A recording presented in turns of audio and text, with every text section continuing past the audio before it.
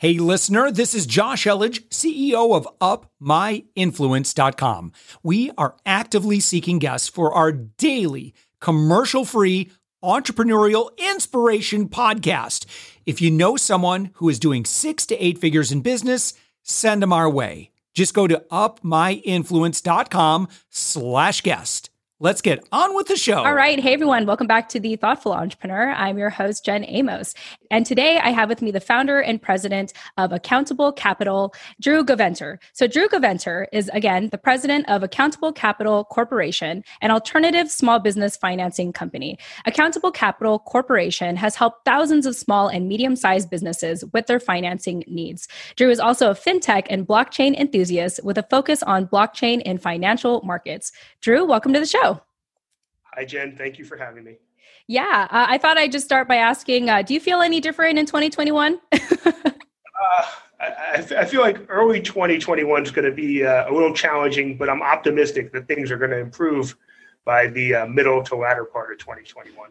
Yeah, for sure. There's a part of me, I already know some people who are trying to coordinate live events like in person or a conference like in summertime. And I was like, honestly, I feel like you have to kind of wait till fall. Like I feel like fall, I kind of sense that it's going to be fall time when a normal sort of comes back, but we'll see. I'm just going to take it day by day and, just continue to stay focused on things that I can control as opposed to what I can't control. Absolutely. I mean, we're definitely getting the sense from a lot of our customers and small business owners that, they see the light at the end of the tunnel. It's still challenging times, but at least they're hopeful that things are going to get better with the vaccines rolling out, and they're starting to plan, for the future, which is a big positive to where we were, March and April of last year, obviously. Yeah, definitely. I think that's, if there's anything that 2020 has taught a lot of us, is to just be in the present. Like, don't plan too far ahead. I remember a friend said to me, like, don't set goals, set intentions, and kind of let the universe like manifest like those intentions. Because if you set goals, especially in 2020, you'll likely be disappointed. Yeah, absolutely. 2020 was the year of pivot. It was, if you were in business, you were pivoting. And obviously, if you're still in business, you pivoted, you know it or not. So, yeah, absolutely. Well, Drew, let's talk a little bit about your company, Accountable Capital. For people that are hearing about it for the first time, what should they know about your company, and who do you like to work with? Sure. So we are an alternative finance company. So we're very different than, say, your traditional bank that you would go to for financing. We're not competitors of the bank. We offer short-term financing generally for people who can't wait to get the financing at the bank level, or people who can't get the financing at the bank level for a number of reasons. It could be credit. It could be, typically the bank requires you to provide 2 years of tax returns, which means ultimately you have to be in business for 2.5, 3 years at minimum. And so with us, the requirements are much less. The time from funding is practically a day. Wow. Obviously, that being said, the cost of funds are generally a little bit more than what you'd get at the bank level. But we're not competing. So typically, if someone calls us up, we will tell them, if you can get bank financing, that's the way to go. So, that's sort of the niche that we fill in regards to financing for small businesses. Yeah, it sounds like you fulfill a need for those, like you said, businesses that maybe can't qualify for the bank loans. I imagine the reason why the bank is why they have so many requirements is because they want to feel like they can trust you and that they'll get their money back. And so tell me a little bit about how you've been able to create this alternative small business financing, solution for these businesses who can't necessarily, get a bank loan. Sure. So ultimately, I had many businesses before I got into this particular business. And one of the biggest challenges of being a small business owner is access to finance and capital. Right. I always run into that problem as well. When I was, running my businesses, I couldn't access capital. I could be at the bank. I could have a banking relationship for, many, many years. And I would go to them. And of course, these decisions aren't made at the bank level. You generally talk to somebody at the bank. They push your paperwork, to some other location, and they make a decision based on their box. And either you fit that box or you don't fit that box. And the other thing is, typically banks don't like to lend to small businesses. They're typically lending SBA money, which is federal government money, and basically they service that portfolio or hold a small percentage. So typically those types of financing arrangements are collateral-based financing arrangements. And, you have to have something to put up, a building or some sort of collateral. And with us, you don't need collateral for financing. So, it's a very different model, and we serve a very specific sort of niche, but it's a useful niche. And, especially these days, obviously there's PPP money available, but if you don't qualify or you need more money, banks aren't lending. Right. And there's no alternative solution for small businesses. So we feel like we really serve a very, very important need. Yeah. I know you mentioned that with the clientele that you do serve, there's sort of less requirements as opposed to what the bank is asking for. Can you tell us a little bit of what would it take for a medium or small size business to qualify for your lending? Sure. So basically what we typically look for is we're looking at bank statements, cash flow, what you're doing in deposits. And so all we ask for is 4 months of bank statements. That's the only requirement we have. And then obviously we take a 1-page application, and we're basically just looking at the business, the cash flow, how well you manage the cash. We do a credit pull, which is a soft credit pull. But basically what we're doing is we're building sort of a portfolio of your business. And we do pull credit, but credit is not a driving factor in regards to getting financing with us. But what it does is it works its way into, we have dynamic pricing. And so depending on how long you've had the business, what type of business, if your credit's good or bad, will ultimately kick out pricing and the cost of the financing. So obviously, if you have good credit, it'll cost you less. If your credit isn't so good, you can still get it, but it may cost you a little bit. I know that. Yeah, I think, thank you so much for explaining that. I know that in 2020, your business actually grew a lot. And so talk about what that means for you, helping these small businesses get access to financing, especially in 2020 during COVID times. Sure. Yeah.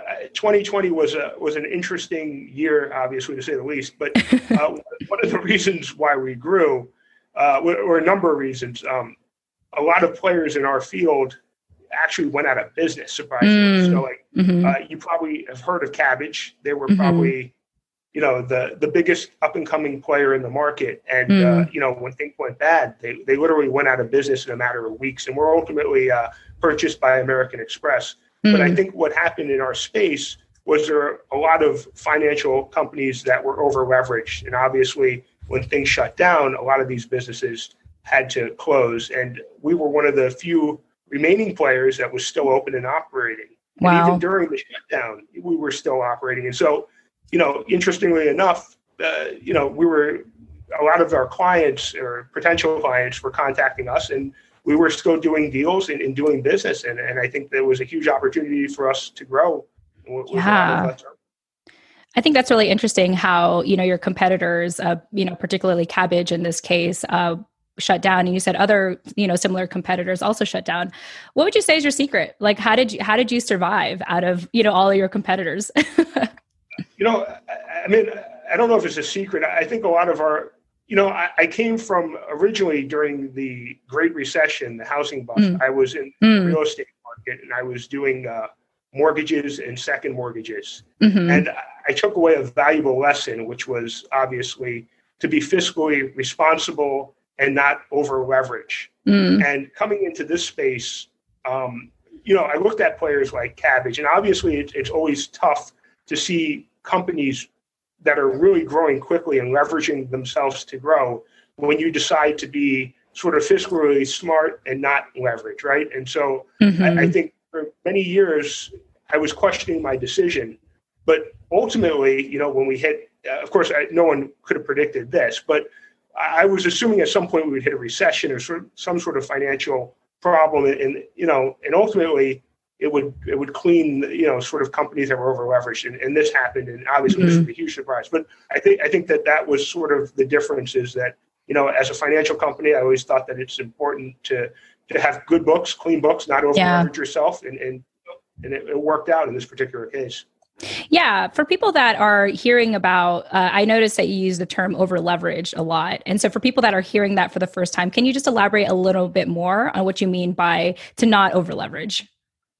Sure. So like when you look at the model of some of our competitors, what they would do is they'd go to the private market, maybe hedge funds or other places, and they would, basically get financing for themselves, lines of credit or other term financing, and they would have to deploy this money, and they'd be leveraged in the sense that like they would have to make loans, and based on performance of these loans, they would be allowed to keep this financing. And so ultimately what happened is they would leverage themselves out based on what they had in real cash. So if they had, say, $100 million in cash, they would go and draw, maybe $1 billion, and they would push that $1 billion out on financing. But the problem is that if the performance of their portfolio defaults or performs below a certain level, the lenders call that money back. And so ultimately, when we hit this sort of hiccup, and a lot of small businesses were shut down, obviously, for weeks, could not pay, their performance, they had no cash flow, they had no money to continue their operations, and ultimately they failed very, very quickly. Wow. And so that's sort of how it works. That's a good lesson for everyone, for sure.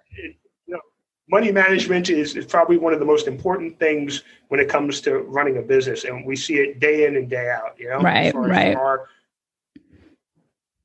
Yeah, absolutely. Well, Drew, why don't you give us maybe a couple of examples, maybe your favorite businesses that you had the opportunity to work with, whether it's in 2020 or even in the start of the new year, just so our listeners can get an idea of what it would be like to, come to you and ask for financing. So when you say favorite businesses, you mean favorite businesses as far as like clients, or favorite clientele that has kind of walked through your doors and say, I need help. Sure. We see a lot of daycare, and I know that daycare is suffering currently, but it's a very, very good business model. And I think that after COVID, it's going to be a very good business model to be in as well. And, that's one of my favorite business models that we see that come through the door. We do a lot of trucking, a lot of independent trucking, and, that particular model has been very, very good, even through COVID, just because of the fact that, the truckers typically operate independently, and the need to move goods and, during this time and people not doing it and more things sort of going through the mail or FedEx and stuff, the volume has just been tremendous. So, those are a couple of businesses that are pretty good, and I think will be good probably in 2021. Yeah, definitely. I think as people start to go back in the office, they'll start to appreciate, daycare services. It's been very interesting for a lot of parents to, juggle working from home and also trying to, teach their kids, so that I think that'll be a relief for a lot of people when, things start to hopefully, crossing fingers, open up again. Absolutely. I think a lot of employees here, obviously, be very, very excited when schools start to function in a more normal way, right? Yeah, no, absolutely. Well, Drew, I am curious to know, how did you get started in Accountable Capital? I'm curious to know what the early stages of that look like. And you're like, okay, I have to create this need. There's a need in the marketplace, and this is what I have. I personally have the skill set and the knowledge to offer this. Sure. No, basically, like I told you, I was in the mortgage realm, and I basically fought through that even after the debacle. And at some point, I just decided that over-regulated, and it was exhausting. It was more just being in compliance and satisfying state requirements. And so I decided to sort of move into this business, which was a business that, again, was interesting to me because I understood the struggles of getting financing. And so basically I got into this business, and I enjoy working with small business owners, and, it's a lot of fun to talk to people every day and, basically learn about new businesses and discuss their business issues or their success, and all kinds of things. So it was an exciting business for me, and I got into it, and, from there it just sort of took off. Yeah. I love that. It kind of it was like an organic for you. Like it just felt right to be in that space, and you enjoyed it. So you kept going with it. Yeah. Yeah. Well, Drew, before I pivot here, I wanted to know, is there anything else you want people to know about Accountable Capital that I haven't asked yet? No, I mean, if anyone's listening and they need working capital, and obviously they can't get the financing that they need at the bank level, to certainly reach out to us. We're always happy to help. And, even if we can't help, we're happy to just talk to you and give you some ideas of, ways that possibly could help you. So, just reach out to us. You can reach us by email. It's info@accountable, ACCOUNTABLE, capital, CAPITAL.com. Or you can give us a call, either way, and we're happy to talk to you. Cool. And I think that this will be very beneficial for a lot of our listeners. So I'm very excited for them to hear this interview come out and, have a chance to reach out to you and inquire about your services. Before we go, Drew, I just wanted to know, is there any parting piece of advice or wisdom? You've already dropped a lot of knowledge, I think, in our conversation today, but anything else you want for our small business owners and entrepreneurs to know in moving forward, entering 2021?